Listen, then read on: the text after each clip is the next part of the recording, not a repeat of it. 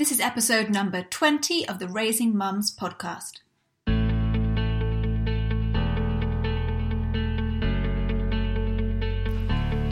Welcome to Raising Mums, a live weekly broadcast streaming on Facebook and Instagram that inspires mums to live with purpose and intention, to raise their children mindfully, and empowers mothers everywhere to own their lives and thrive doing it.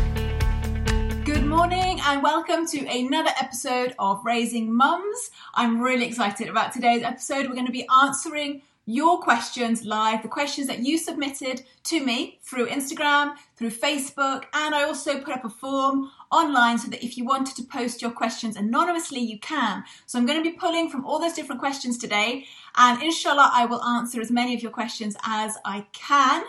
And so for those of you who do not know me, my name is Dr. Gemma Elizabeth. I am the founder of OurMuslimHomeschool.com, the host of this podcast, Raising Mums. I homeschool here in the UK. I have 4 children ranging from 9 years old through to 3 months old. And I've been doing these episodes now on a weekly basis every Sunday at 10 a.m. They stream live on Facebook and on Instagram. And then I upload them to YouTube, to my blog, and onto the podcast Raising Mums for those of you who prefer to listen on the go. So I'm really excited about today. I'm really excited because I'm going to be answering your questions. And as we go along, please feel free to pop in your answers to these questions in the comments. If you feel like I've missed something or you want to add into the answer, feel free to pop your response into the comments as we go along, and let's add value to everyone who's on here. Usually I don't get a chance to check through the comments as I go along because it makes me lose my train of thought. But this session is a different format because we're answering your questions. I'm going to really make an effort to go through the comments as we go along. So I hope you will contribute to the discussion. And tag your friends if you think they might be online and would like to join this discussion live or watch it later on. Then tag your friends and they can come back and watch it later. Before we get into everything, I want to introduce the sponsor for today's episode. It is once again our friends at wordunited.com. Wordunited.com sell educational resources. They sell books and toys, but they also publish. They publish their own books, and today they've asked me to highlight their flashcards. So they have write and wipe flashcard kits, which you can use to practice, or children can use to practice writing time after time. And those flashcards are to teach English and foreign languages. So they're cards, we have multiple sets of these cards. They're thick, they're strong, they're oversized, they're double-sided, and I can attest to the fact they're very, very well made. They come complete with pens, instructions, stickers, and they're all in a durable box. And so, like I said, you can use these cards to teach your children the alphabet, colours, shapes, numbers, and verbs in English, Arabic, French, Spanish, and German. And these flashcards, they're called write and wipe flashcards, and their books are on special offer at the moment with up to 40% off for a limited time. Plus, if you home educate, you get an additional discount. So you get another 10% off those cards or off anything you buy, anytime you buy, if you use the discount code WU for Home Ed. And that discount code is on the Facebook underneath this video. For you guys, it's WU for Home Ed, all lowercase, and the number 4. Right, so thank you again, Word United, for sponsoring yet another episode of Raising Mums. We really appreciate it. Thank you so much for making it possible to do these episodes. So before we start, I can see people hopping in. Assalamu alaikum, Dawn. I'm so glad you're here. Assalamu alaikum. More people coming on Facebook too. Right. So before we get started with your questions, just a little update of what's happening in this coming month for Our Muslim Homeschool. So this is the last episode of this season of episodes of Raising Mums. You can go back and you can watch previous episodes all on my website. You can watch them on Facebook if you click on the videos tab on Our Muslim Homeschool page. You can go to YouTube. There's tons of places you can go back and watch. There are at least 20 other episodes. I think there might be a few extra bonus episodes in there as well if you want to. And I'm taking this time away so that I can work on my upcoming course, which is for new homeschoolers or people who are considering homeschooling. So if you are interested in that, make sure you get onto my mailing list so that you're informed about early bird discounts and all of that good stuff. Also, while I'm away, I've got a ton of other things happening. Rajab is coming up, the Islamic month of Rajab. I've got 2 blog posts coming out. One of them is activities you can do with your children during Rajab. Another one will be ways to encourage your children to pray. And those will be coming out within the next month. I've also got a series of giveaways coming up on Instagram. So if you're not already following me on Instagram, head over to my Instagram account, Our Muslim Homeschool, and follow me there. I think I've got at least 6 giveaways that are going to be happening in the month of March, inshallah. So stay tuned for all of that. So there's a lot of good stuff coming. So I'm not going away completely. I've just got other things coming up in the pipeline, and I will be back to do more episodes, inshallah. So these questions. I ask for questions on Facebook, I ask for questions on Instagram, and I put that form up online if you wanted to post me a question anonymously. I got close to 100 questions asking me a whole variety of topics, some very complex and lengthy questions, and some really simple ones. What I'm going to try and do now is just get through as many as I can in the time that we have. And I'll take a few from the anonymous bit, some from Facebook, some from Instagram, and let's just see how we get on. Right. The first question, it's a good one. So this was the very first question that somebody sent me. So that's why I'm going to answer this one first. And it was left anonymously. So she says, Salam, sister. Here I am again. I am feeling terrible. And I wasn't sure who to talk to. And then I thought I'll share it with you and get some advice. We have a weekly science class, and it was my turn to do 4 classes on astronomy. The age of the children varies in the group from 5 to 9 years old, and I'm fairly new to homeschooling, and I haven't taught anything yet to my kids in terms of science. But while delivering my lesson, I realized a couple of things. Most of the kids knew already what I was teaching them, and I got a few details wrong. I mean, I do get distracted by my baby. How do I deal with these feelings? I feel awful. I'm beating myself up. I feel incompetent. I feel as though I would not be able to homeschool my kids. And if I did, I would ruin their lives. How do I get rid of feeling like a failure and feeling that way? I feel terrible. What will the kids think? What are their mothers thinking? It's so late at night. I cannot go to sleep. Thank you. So you can feel how emotional and how hurt this poor sister was that this class didn't go her way. So first and foremost, I just want to make this clear right now, sister, if you're watching. A failure in a homeschool group, in a class, does not make you a failure. Failing to teach a group of kids as well as you would like, is that it? That's all it is that the class did not go well. The class was a failure. That does not make you a failure. You shouldn't identify yourself by the successes or failures of your actions. You are more than that. And beating yourself up about the kids already knowing something, okay, it's a little bit embarrassing, especially in front of other mums, but so what? So what? Next time you'll know to make things more complex, or maybe next time you could actually consult the mums in that group and ask them, what have they already covered in that subject? Because homeschooling, and one of the beautiful things about homeschooling is that you can learn whatever you want at whatever depth you want. So some of those kids may have learned it at a very deep level and some may have never touched it before. So I would recommend that you always check with the other mums what their kids have already done so that you save yourself some time and save the children, make the most of the children's time as well. But what worries me most with that question that you asked is the way that you've escalated it.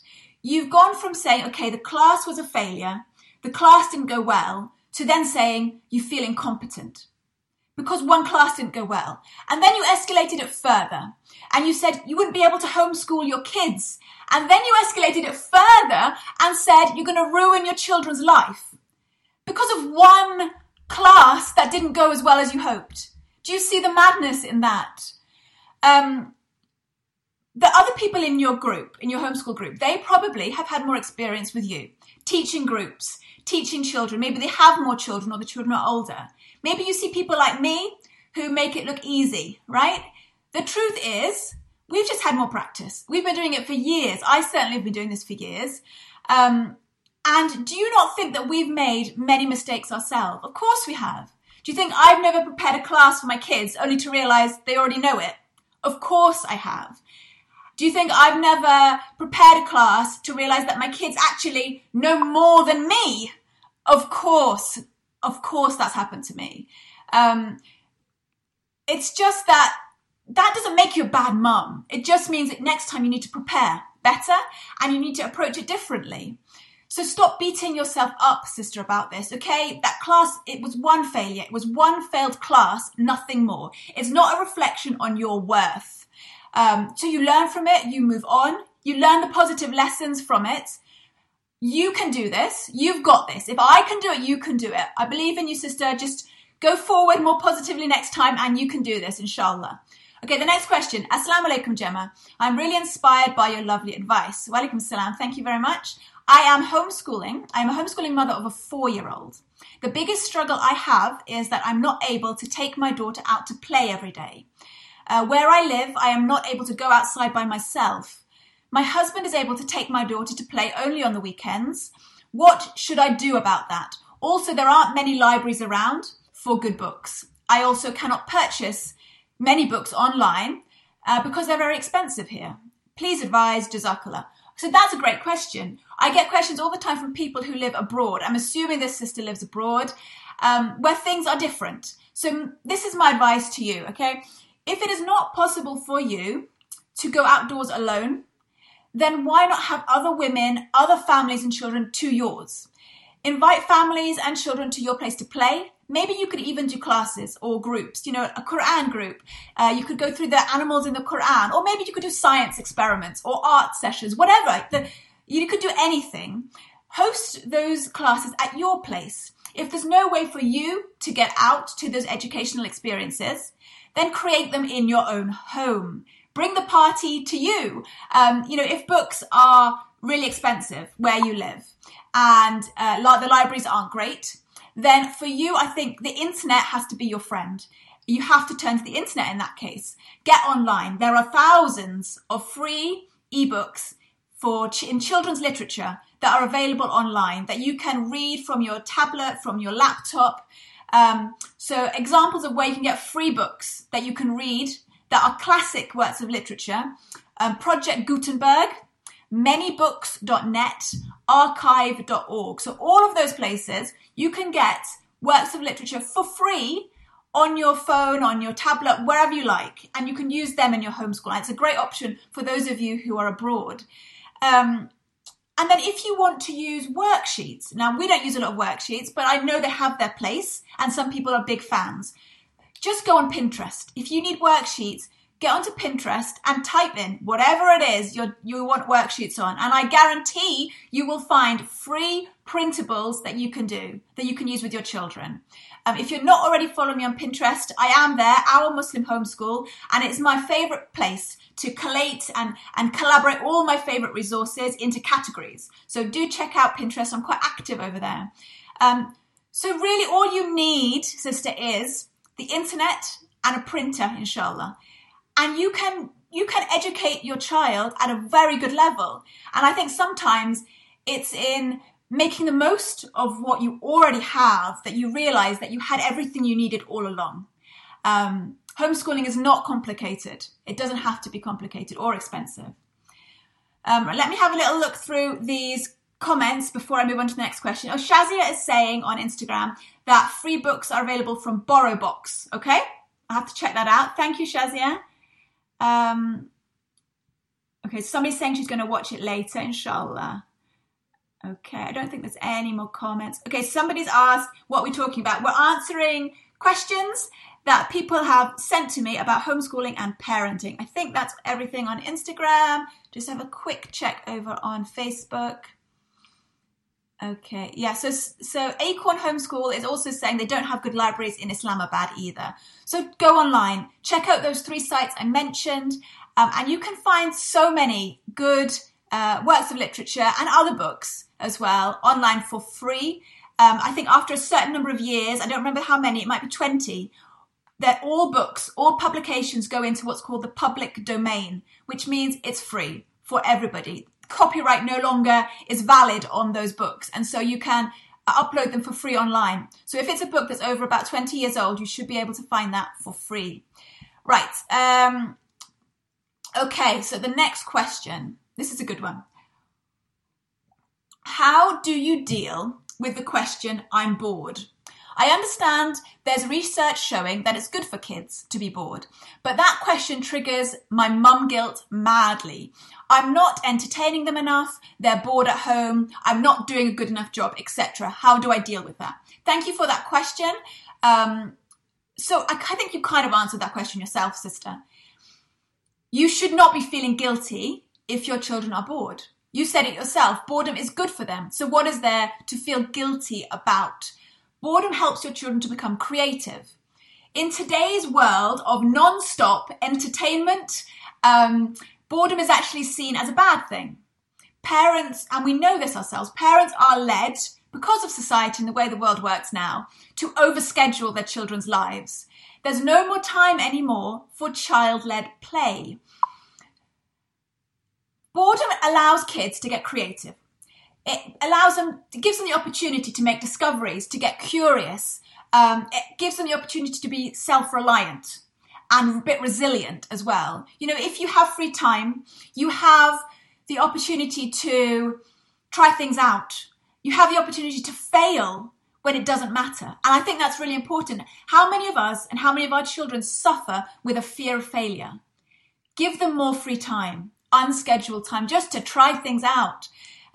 It also helps to develop problem-solving skills. It means that children have an opportunity to develop relationships and nurture relationships with their siblings and with their neighbours or their friends, whoever they're playing with. There's a psychologist called Dr. Vanessa Lapointe, and she's written a ton of books, and she writes on HuffPost as well, Huffington Post. And she wrote, children need to sit in nothingness of boredom. Children need to sit in the nothingness of boredom in order to arrive at an understanding of who they are. Is that a reason to feel guilty? Absolutely not. You are doing your children actually a huge service by allowing them to feel guilty. And how do I handle it when my children feel guilty? When they say, I'm bored, I've got nothing to do, all of that, what do? Oh, okay. That's it. I don't say, oh, but I bought you this yesterday, why don't you play with that? Or why don't you go do this? No, don't do that. Because you know what will happen? They'll reject it, they'll find an excuse, and you'll get frustrated and you'll take it personally. So just don't. It's not your job to entertain them constantly. So just say, oh, okay, and get on with whatever you were doing. And allow them to find something to do. If you can hold out through that whining and the whinging that comes afterwards, you will find that that period of boredom turns into a period of intense creativity. And you'll look back and you'll think, subhanAllah, you know, I could have given them something to do, but they've actually created something themselves that is so much better, so much more interesting and educational and nourishing in whatever way it is. So just allow them to sit in that boredom and get creative, inshallah. Okay, next question. I'm 20 years old. I have a 4-year-old brother, and I really want to help him with his schoolwork and get him more active since he uses his tablet a lot, and that makes me feel guilty. I also want to start teaching him about the deen, and I don't know where to start with all of this. I've never really dealt with younger children like this. I'm like his second mum. I don't know how to balance figuring out my own life whilst trying to give him good tarbiyah. Of course, my parents are around, but they're older now. Parenting has changed a lot and they're busy working, so there's more pressure on me to help him with work, etc. And it gets overwhelming. Any tips and advice would help a lot. My apologies for the long message. Right, sister, from this question, you are clearly a wonderful person. You're only 20 years old and you are so concerned with your little brother's well-being that you're asking questions from people like myself. Do you know how many other 20-year-old women out there concern themselves with these things? None. Well, not many. You are, mashallah, an exceptional human being. Mashallah. And not only that, you're a beautiful person because you're making excuses for your parents. You're not blaming them or anything. You're making excuses for them. And that is a beautiful thing. And honestly, and this is just my opinion, I might be wrong. Forgive me if I'm wrong. This should not fall on you. This is not what you should be doing. It doesn't matter what your parents have going on. It's their role to be raising your little brother and not yours. I'm all for you helping out. I'm all for you helping your parents. That's a beautiful thing to do. But when it comes to these concerns about your brother's well-being, about him not being active and having too much screen time and learning the deen, you should be voicing that to them, to your parents, not taking it upon yourself. It's not your job. It's not fair on you. As wonderful a person as you seem, you're only 20.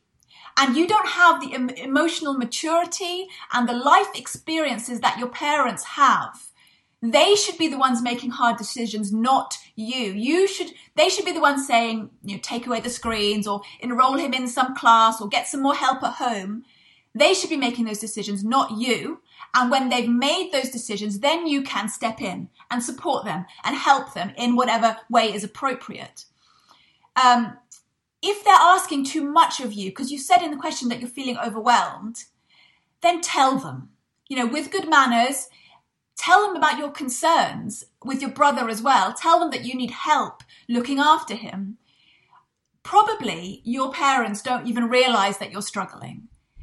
Your parents have a duty of care, not only to your younger 4-year-old brother, but also to you. And maybe they just don't realize how hard you're finding this caretaking role that you've taken on. Tell them, talk to them about how hard you're finding it. Tell them your concerns about the brother and let them make the decision. It shouldn't be your place. It's not your job. It's not fair for you to make those decisions. Okay, I'm quite passionate about that one, as you probably can tell. We'll move on to the next one in a second. I just want to check for comments and see if anyone else has got anything to say. Walaikum salam, Qur'ats. We'll just check on Facebook. So people are saying that the libraries as well in Botswana are not great. Okay, right. Okay, fine. That's good. Walaikum salam, everybody here on Instagram. So Raising Grateful Hearts here on Instagram has said, when my child comes to me saying, I'm so bored, I replied with, yeah, me too. And what do you think we should do? And then they come up with their own creative ideas. Alhamdulillah. That's brilliant. Great. I love it. Very, very good. Okay, I think we're good. Someone's asking how they can network with other homeschoolers. So I'd say if you want to network with other homeschoolers, get on Facebook. There's a lot of Facebook groups. Google it as well. Some of the groups are not on Facebook, so you'll find them through Google as well. And then start attending events in your area and you will find homeschoolers. There's a way that we have of identifying one another and I'm sure you'll find them. Thank you, Dawn. Thank you very much. Right, so let's move on to the next question. Assalamu alaikum. Wa alaikum salam. I'd like to know how much time you study in the morning. If you give breaks to your kids, which order do you study each subject? I find that if I give a break, it's hard to get them back to focus as they want to play for longer. I've started following Ambleside online curriculum. Alhamdulillah, it's great, a bit overwhelming with all the subjects offered. Jazakallah khair. Okay, so there's a few questions in there. So how much time do we spend studying in the morning? The kids do 2 to 3 hours of intense book work in the morning. The way that we structure that is they will do their reading, writing, maths. We also do a morning basket and we do something extra in addition to that. So if you're not familiar with a morning basket, I have done an episode of Raising Mums all about morning baskets. I can't remember what number it is. Look back, it's there. It says morning baskets explained and that will tell you more about that. So we will tend to do one of the 3 R's, reading, writing and maths, first off. Then we'll do our morning basket. Then we'll do the other 2 R's, reading, writing, or maths, whichever we didn't do first. And then we'll do something else like art or a science project or map work or something like that. And then we're done basically for book work for the day. So 2 to 3 hours, that's it. The kids then go off and play. I make lunch. And then in the afternoon, they'll have some kind of activity to do. Friends over to play, or we go out, or they have classes outside of the home. But I don't stick to a very rigid schedule every day, every week. I change things up as life requires me to do. I mentioned at the beginning of this video, I've got a 3-month-old baby. So sometimes I have to accommodate his needs, and that means changing things up. I can't do our morning basket when he's awake. So we'll do that as soon as he goes to sleep. We'll do the morning basket, and they'll do the sort of written work and things like that when he's up. Do the kids get breaks? Yeah. So we do give the kids breaks, but like you, if I give the kids break and I let them go out of the room, it's like you said, it's very hard to bring them back to focus. And I really need those 2 to 3 hours of focused work so that they can have their afternoon off.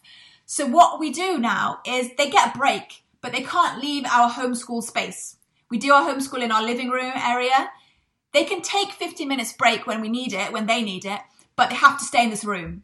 Because like you say, if you let them go off upstairs to play with their toys or do whatever, they get involved and engrossed in their play. And like us, we wouldn't want to be torn away from something we've just started. They don't want to either. So to minimize that happening, their breaks are done in our school area. And then after we're finished, they can go off and do their own thing. What other question was in there? Yes, okay. And then she asked about Ambleside Online, and she says it's a bit overwhelming. Yeah, I can see that.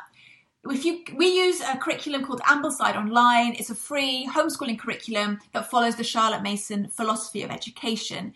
And this sister is saying she uses it, but she finds it overwhelming. There are a lot of subjects, and that is what Charlotte Mason philosophy is all about. It's a wide feast, and your child takes from that feast. So it can be overwhelming if you're starting out with all of it. So what I'd suggest to you, and that's the way I started as well, is to start with just a few of those subjects. You don't have to start with the full schedule, the full curriculum right from the beginning. Start with a few and see how you get on, see how you manage, and then slowly add in more subjects once you've found your feet and found your confidence. Okay, I think I've answered that one as best I can. I'll just have a look. I've seen some comments popping up on Instagram, so I'll just have a little scroll through. So somebody's asking about drama in their homeschool. Do they do drama? We don't do drama, but if any of you guys have incorporated theatre, drama, that kind of stuff into your homeschool, please let us know in the comments. Do I speak Arabic? No, but my boys do. My boys go to Arabic classes outside the home, and their Arabic is getting really good, mashallah. They have private conversations now, so I don't know what's going on. It's a downside of teaching them something you don't know. When my child, 9-year-old, he doesn't like to study, but he likes sports. I'm a single parent.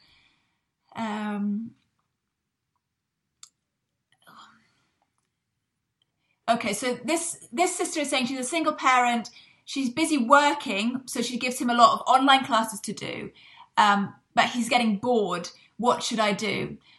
I don't know the strain and the pressures that single parents must face. It must be incredibly difficult not to have that support system, and you're juggling even more balls than I am juggling. So my heart really does go out to you. I think online classes are a great way to manage. If your son's finding it boring, then change it up. Change what the classes he's doing. See if there's a way that actually you can incorporate him into your work as well if you work from home. I know a lot of homeschooling mothers do that. They actually employ their elder sons and daughters to join them in the business. And they learn a lot of life skills that way. If any of you are single mothers homeschooling, I'd love to know your input on that question as well. Okay. We've got a lot of questions coming up. MashaAllah. Okay, so Sister Sujana has asked, you mentioned you do loop subjects. Then you don't cover those subjects outside of the morning time, or is that enough? So we have a loop within our morning time. So those are subjects that we don't need to cover on a daily basis, but we cover on a weekly basis. So things like geography, history, we want to get them covered at least once a week, maybe more. So the sister is asking, do you just do it in morning time or do you do it outside of morning time? We also will do things outside of morning time. So for example, we might read a living book that covers geography of some sort. We'll do that in morning time. And then outside of morning time, we'll do map work, which involves looking at the atlas, looking at a map and identifying and learning the different countries. Or we'll look at flags, or we'll look at physical geography, learning about rivers and things like that. So yes, we do cover our loops of subjects within our morning basket, but we also do them outside as well as necessary. Okay, so there's a lot of questions coming up. I'll have to go through them at the end to make sure I get through as many of the questions that were submitted earlier as I can. Okay, so somebody has asked, she asked a ton of questions, and honestly, she was really honest with her questions. She didn't mess about. I can't go through all the questions because she asked quite a few, but I've chosen this one. Homeschooling must be for the wealthy, right? ? How else does one afford to live with multiple children on a one salary income? So, I love it. I love that honesty, right? Surely you've got to be wealthy to homeschool. Well, I guess it depends what your definition of wealthy is. We live off one salary, and it's not a particularly big salary, but alhamdulillah, it's a regular salary. We know that it's coming in every month, alhamdulillah, and that is a big blessing. But in the UK, we get no help. When you choose to home educate, you get no financial help from educational services authorities, from the government. Nobody. There's no charter schools that will help you out. I know that about 50% of people who watch this are from the States, and things are a bit different over there depending which state you live in. In the UK, though, we get no financial assistance. So if you want to homeschool, you have to make the sacrifices financially to do that. And we have sacrificed a lot, as other families who homeschool do. And we do so willingly. We live simply. I accept hand-me-downs from family and friends.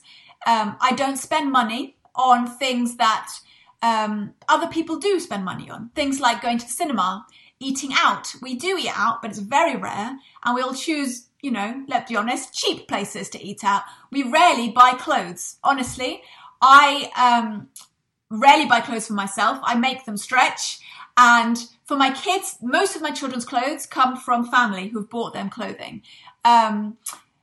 We buy secondhand books. And the way that we homeschool as well, the Charlotte Mason approach is very cost effective. You invest in a few books and you use them for years with all your children. There's not any complicated, expensive manipulatives. There are hands-on projects you do in a Charlotte Mason education, but they're not expensive to supply for your kids. And things like that. We don't go to trampoline parks. We don't go to amusement parks. If we want to go out with the kids, we choose the free stuff. We go to the park, we go to the woods, we go to the beach. And ultimately, those things are probably better for them anyway. So you can homeschool on a tight budget, but it does require you to sacrifice an awful lot when you're living off just one income. And it's just about being mindful of the way you're spending your money and making it work for you. And just, if this lifestyle is something that you want, then you can make it. You can make it possible for you just by being a bit more careful with your money. It's not just for the wealthy. Yeah, alhamdulillah, Shazia, thank you. She's saying Allah is Al-Razaq, and when you sacrifice the second income to homeschool, you really do see doors open for you. SubhanAllah, that's a beautiful way of putting it. So, another question. I wanted to ask how you incorporate science into your homeschool. Could you recommend some living science books, please? Thank you. I have a 9-year-old and a 4-year-old. Right.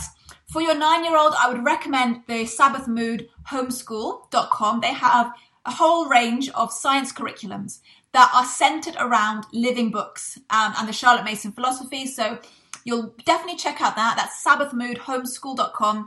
And in addition to having that living book, they do incorporate hands-on activities and experiments to go along with it. It's not just reading and narration. There are hands-on projects too. So I really do recommend their science curricula. And for your 4-year-old, just keep it simple.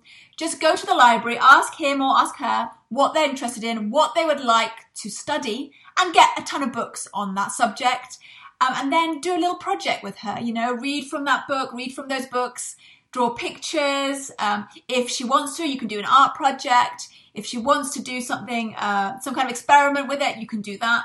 But with your 4-year-old, just keep it simple. Just go to the library, get some books. You don't need an expensive, complicated curriculum for that age at all.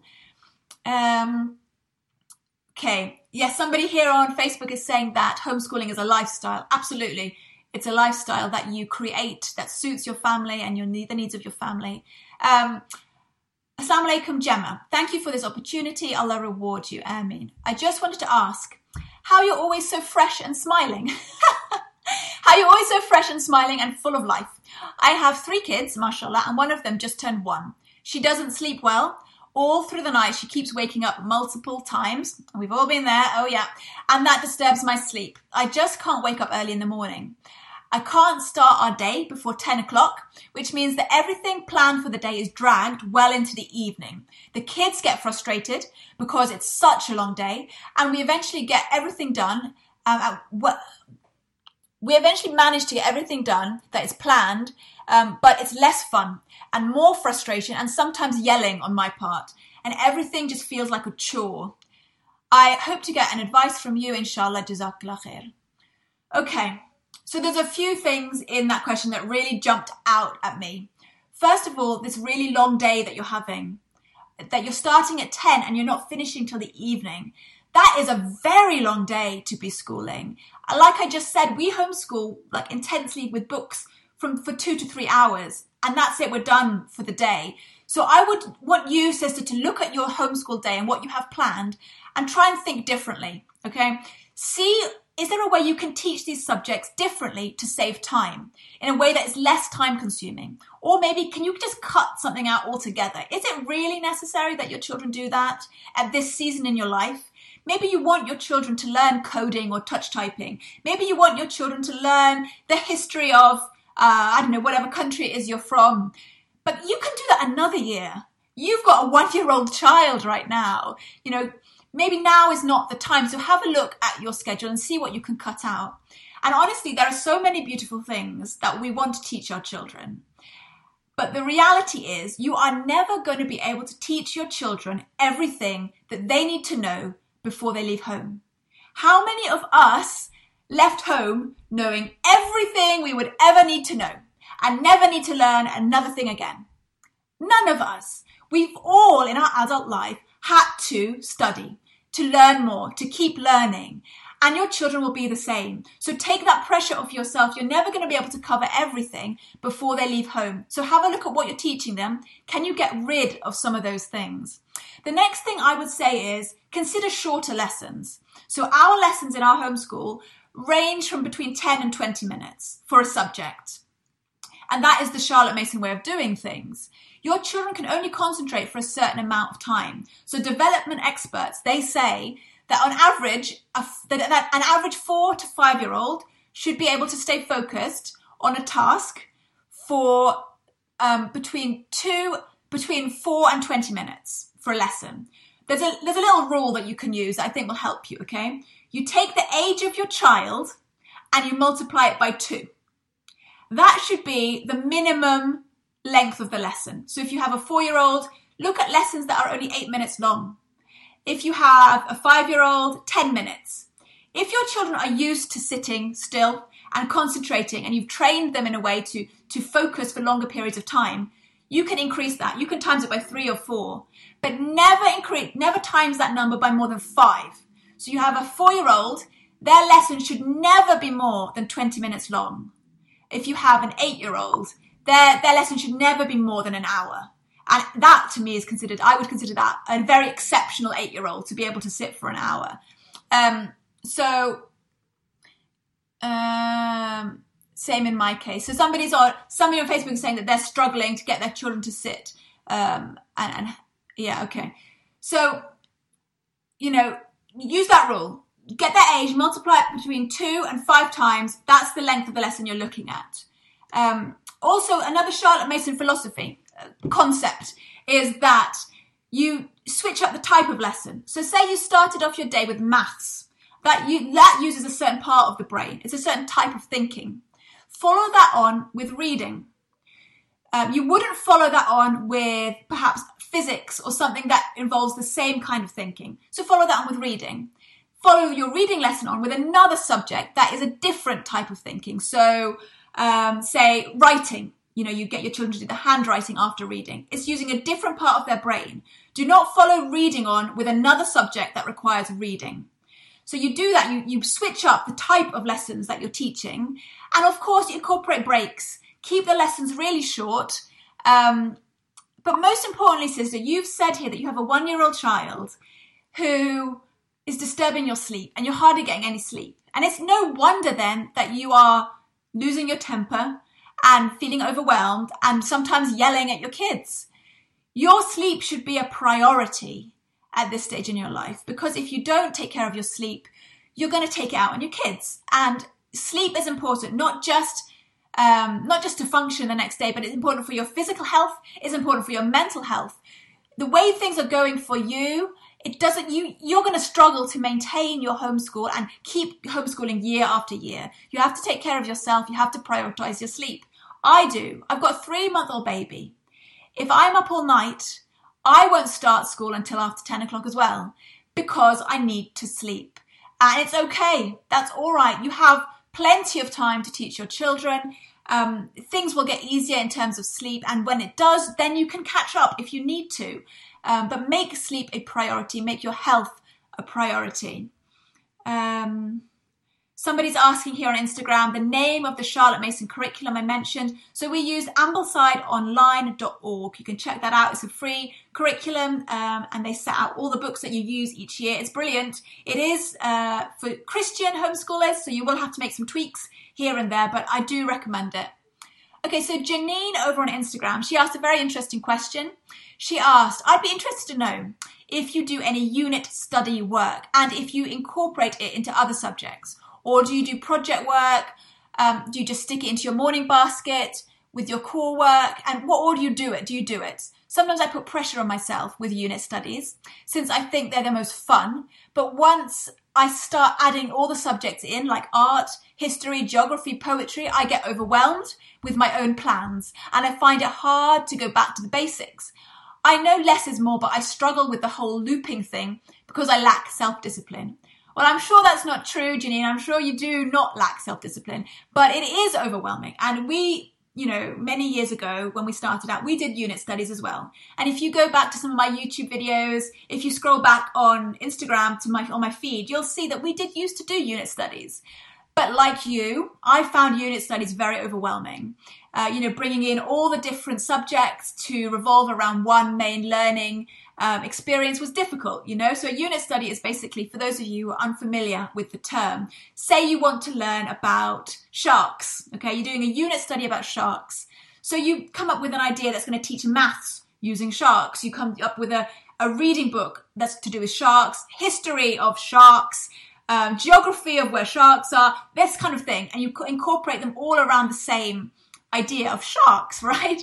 So I found that very difficult as well. And also, I just like to say that from my experience of doing that for a few years, I didn't see the benefit in it in terms of their learning. It's fun, it looks fun, but when it came down to what they were actually learning about the subject, I didn't see a benefit in all that effort that I was putting into it to bring all these subjects together, and in the expense. It's expensive to bring in resources for all the different unit studies, for all the different disciplines. So personally, I stopped doing unit studies a long time ago. Every now and again, we do still do something that you might view as a unit study. Charlotte Mason called them special studies. So you'll have seen on my stories on Facebook and on Instagram that my kids are doing special studies, which Charlotte Mason basically gave it that term. It's a science or particularly nature-based project that your children will do that they choose. They choose the topic and they do their own research and they create their own project around it. So my eldest son has been doing astronomy for a while and my youngest son is doing ocean life.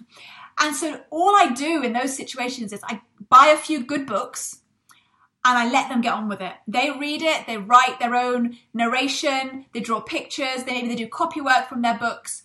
It's a lot less expensive than unit studies. It's a lot less overwhelming. And I feel that my children are learning an awful lot more doing it that way than they were when I was doing a very complicated unit study. I think the unit studies look beautiful.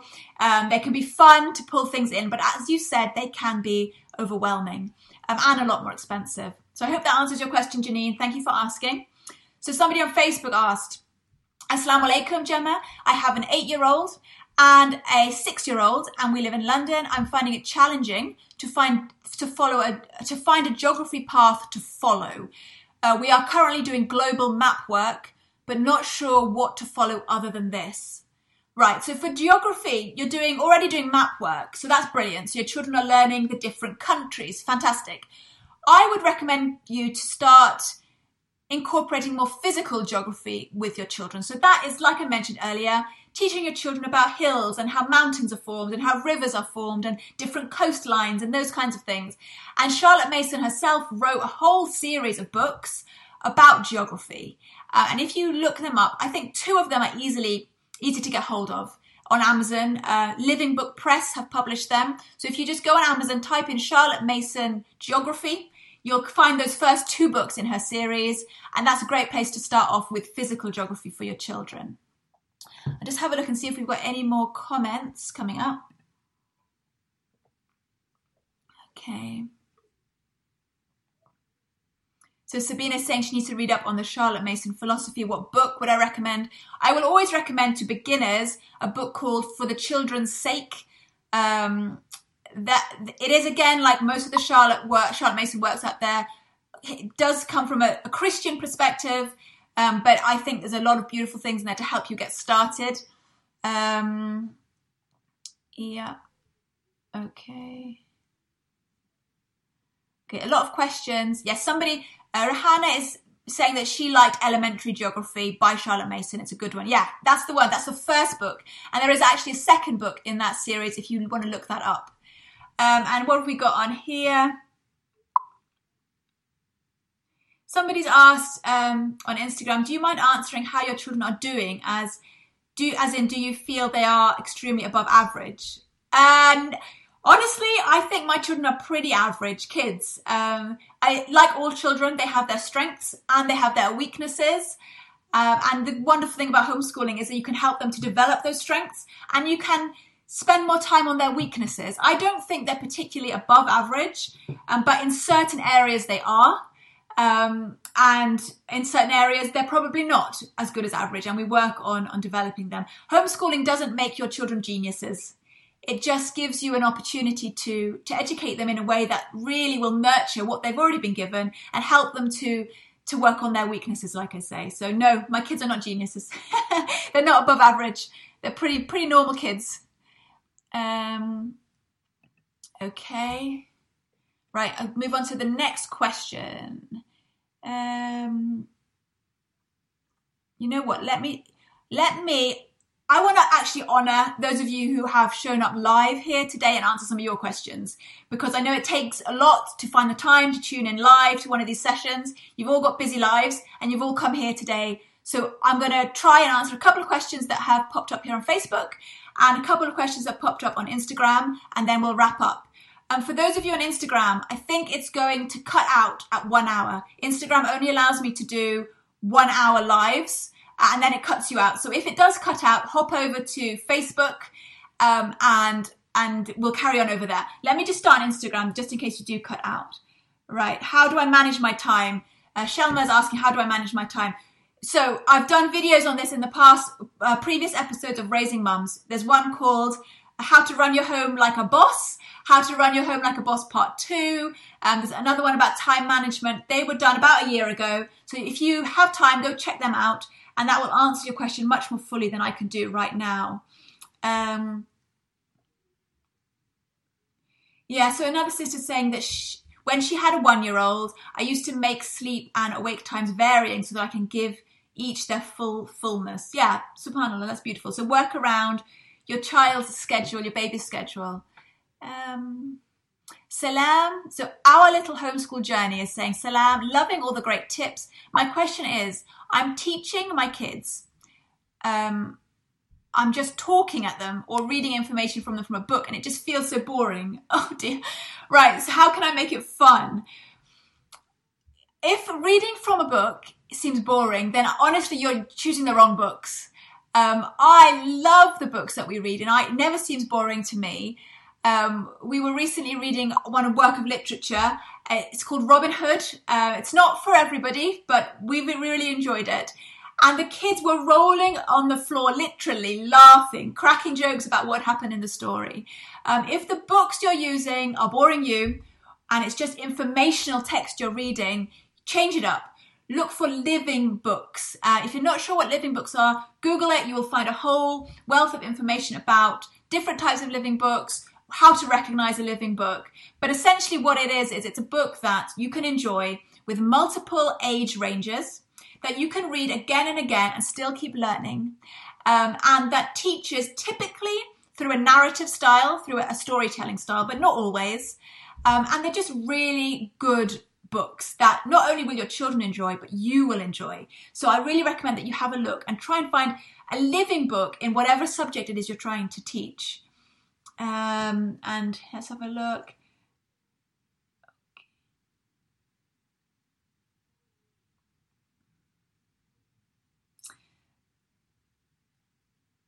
Yes, subhanAllah. So one sister is saying that she's learning so much from homeschooling her children. Absolutely. I think we all have that experience, that homeschooling really remedies the deficiencies in our own education, and we're able to fill in those blanks ourselves while our children also benefit. That's beautiful. Okay. Has anyone got tips about timetables? Tips and advice, please. My children are 7 and 4. Jazakallah khair. So timetable wise, we don't use a set timetable. So we don't say 9 to 10, maths, 10 to 11, this, we don't do that. Like I said, we have a routine. We start off with one of the 3 R's, reading, writing, or maths. Arithmetic, but maths, right? Reading, writing, or arithmetic. Then we do our morning basket. Then we do the other 2 R's that we missed out. Then we do something else, like art or geography or something that wasn't in the morning basket but that needs to be done. And then we're done for the day. And then we have other things outside of the home to enrich their educational experience. So we don't have a set timetable. If you want to have more of a rigid structure in your homeschool, I'd get onto YouTube and look up homeschool planning or timetables there. And there are some families who do use a stricter approach, and you might find your answers there as well. Right, let's have a look on Facebook. Okie doke. Right. How do you balance homeschooling with really young children and the prayer? It is challenging to keep a healthy balance. So I'm not sure, Sabina, what you mean. Do you mean that you're struggling to remember to pray because you've got to homeschool and you've got little kids? I'm not really sure what you mean. If that's the case, set an alarm on your phone. Set an alarm for each prayer on your phone, and when it rings, you drop everything and you go and pray. Prayer takes priority over homeschooling, over your little children. If your little children are crying, you still need to pray, okay? It doesn't take long to pray. If you've got your wudu as well, it doesn't take long to pray. You pray. And then you can tend to your kids. Then you can go back to homeschooling. If your kids are older, your children should be praying with you anyway. And if they're little kids, they'll probably want to pray with you. So, don't let your little kids, don't let your homeschooling get in the way of your prayer. Prayer comes first and everything else afterwards. How can I encourage my child to be more creative? My son doesn't like drawing or painting. I have a 5-year-old. Do you have any book recommendations about Charlotte Mason? Okay, so there's 2 questions there. How to encourage your children to be more creative. If they don't like art, that's fine. Creativity does not equal art. Maybe you could try just giving them access to other things. Creativity can show itself in many ways. Lego is a way to be creative. Cooking is another way to be creative. Words and the way they speak and song can be another way to be creative. Don't restrict your view about creativity just to art. Although that is a beautiful way to be creative, it doesn't have to be, and not all children are inclined in that way, as you say. And give them as much free time, unscheduled, time to be bored, like we talked about before, and they will find a way to be creative, because creativity, it comes naturally to all of us. Me being here talking to you, the work I do online is highly creative work, and I love it. And creativity, even for a 5-year-old, is very satisfying. So just give them a free rein to do what they want to do. When my eldest son was little, I think he was less than 5, 3 or 4, I would just give him our recycling bin. And it was full of, cardboard and bits of paper and cardboard tubes and stuff like that. And I'd say, there you go, make something. I'm going to go cook now. And he would glue the things together and he'd make some kind of construction. And that was him being creative. It wasn't a pretty picture. It wasn't a beautiful work of art, but that was him being creative and expressing himself. So if you can find a way, maybe you could try that. Give them the recycling bin. I think people call that junk modelling. I think it actually has a phrase, because it's not the final product that's important. It's the process. It's the process that matters, not the final product. Even though the perfectionists out there might want to tweak it and make it look beautiful, just give them free rein, let them experiment. So what was the other question? Oh, book recommendations. So I said For the Children's Sake. I think that's by Susan Schaefer Macaulay. I think, not just book recommendations. I think there are a lot of online recommendations I'd give if you want to learn more about Charlotte Mason. There's a podcast called A Delectable Education. And they've got some episodes that are focused on, I think they call them immersion lessons. So one of the hosts will pretend to be the student and the other one will pretend to be the teacher. And you'll actually get to almost sit in a Charlotte Mason class and see how teaching should look. So they're brilliant. Online courses, there's Modern Miss Mason. She has some great courses about Charlotte Mason philosophy. So more books, let me think. Anything by Karen Andreola. Okay, Karen Andreola, she has a preference for the old-fashioned ways. So if you do read her books, don't assume you have to do things exactly the way she does. But her books do give a really nice way of seeing what a Charlotte Mason education would actually look like in real life, not just in theory. So books by Karen Andreola and For the Children's Sake are a good place to start. And if you're already very familiar with the Charlotte Mason philosophy and you want something more, then the books by Karen Glass are fascinating. Karen Glass is really an expert in that. And she was one of the founders and the people behind Ambleside Online. So her books are excellent.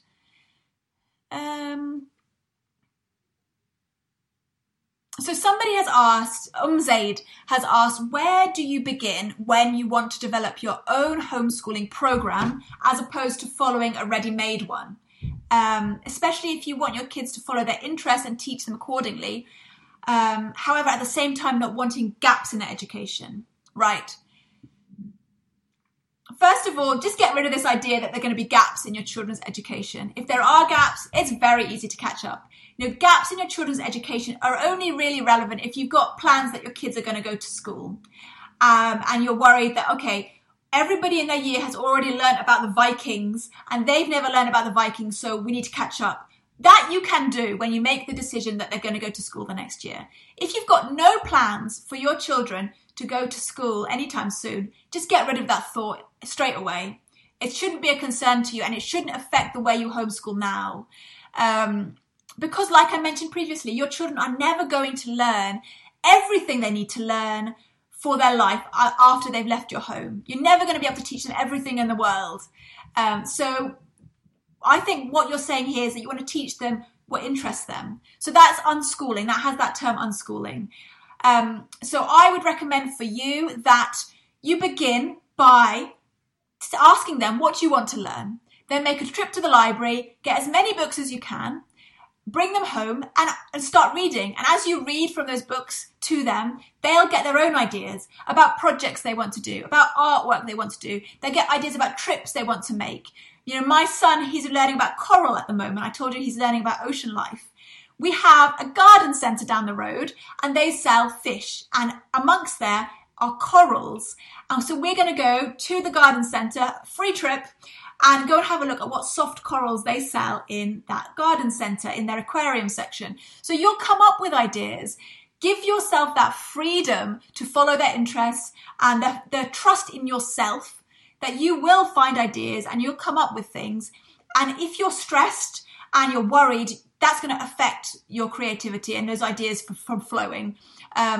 So I hope that helps and answers your question, Zaid. Right, you're about to cut out Facebook. If you want to jump over to Facebook, you're about to cut out Instagram, sorry. So if you want to jump over to Facebook and catch the end of this, then feel free to do that.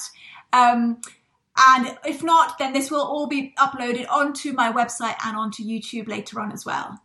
So if we carry on Facebook,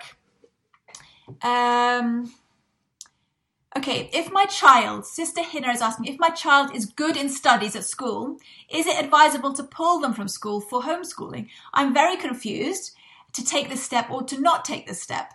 My point of pulling them out is that she'll have more time to learn more skills of her interest, because at school it consumes 8 to 9 hours of her day.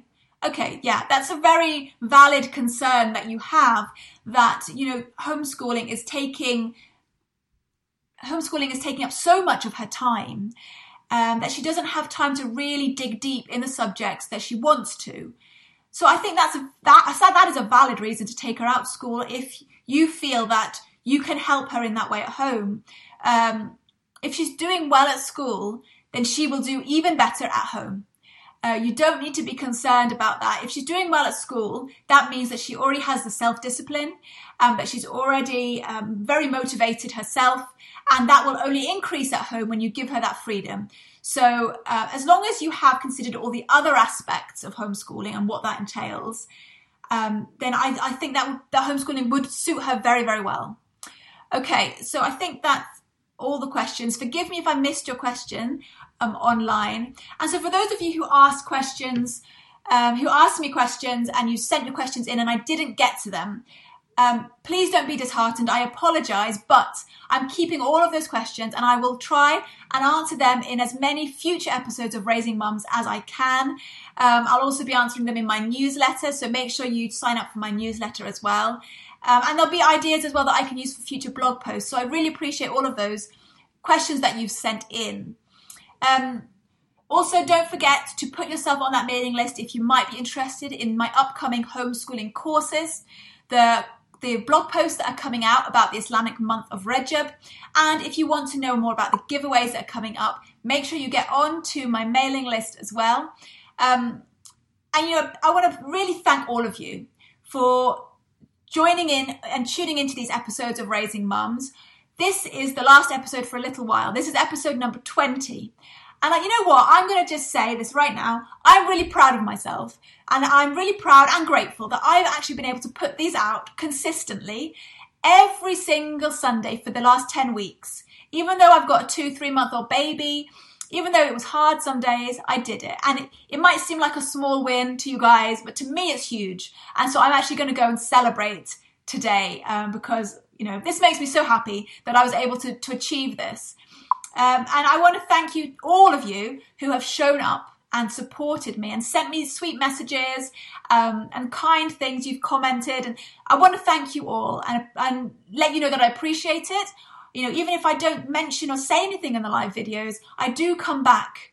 I do come back and go through the comments and read them all, even if I'm not able to respond to them all. And if right now you're listening to the replay, the podcast on iTunes or Spotify or wherever you listen, can you do me a huge favor? If you've got 2 seconds free right now, could you give this podcast a star rating? Just 2 seconds. I would really appreciate that star rating. Or if you've got 10 to 20 seconds free right now, could you give me a written review? Because, you know, it's really important, because not only does it help me, it also helps other people to find this podcast. There are thousands of podcasts out there, and it's the podcasts that have the most reviews that get bumped up the list and that get seen and get noticed. So if you could do that for me, if you've got time on Spotify, iTunes, Apple Podcasts, wherever you're listening, if you could give me a review, I would really, really appreciate if you could do that for me. You know, and thank you so much to Word United, who have sponsored so many of these episodes and without whom this would not be possible to put out. So thank you to them, wordunited.com, for sponsoring these episodes. So until next time, friends, I will see you soon, and I hope you have a beautiful weekend and take care of yourselves. Assalamu alaikum.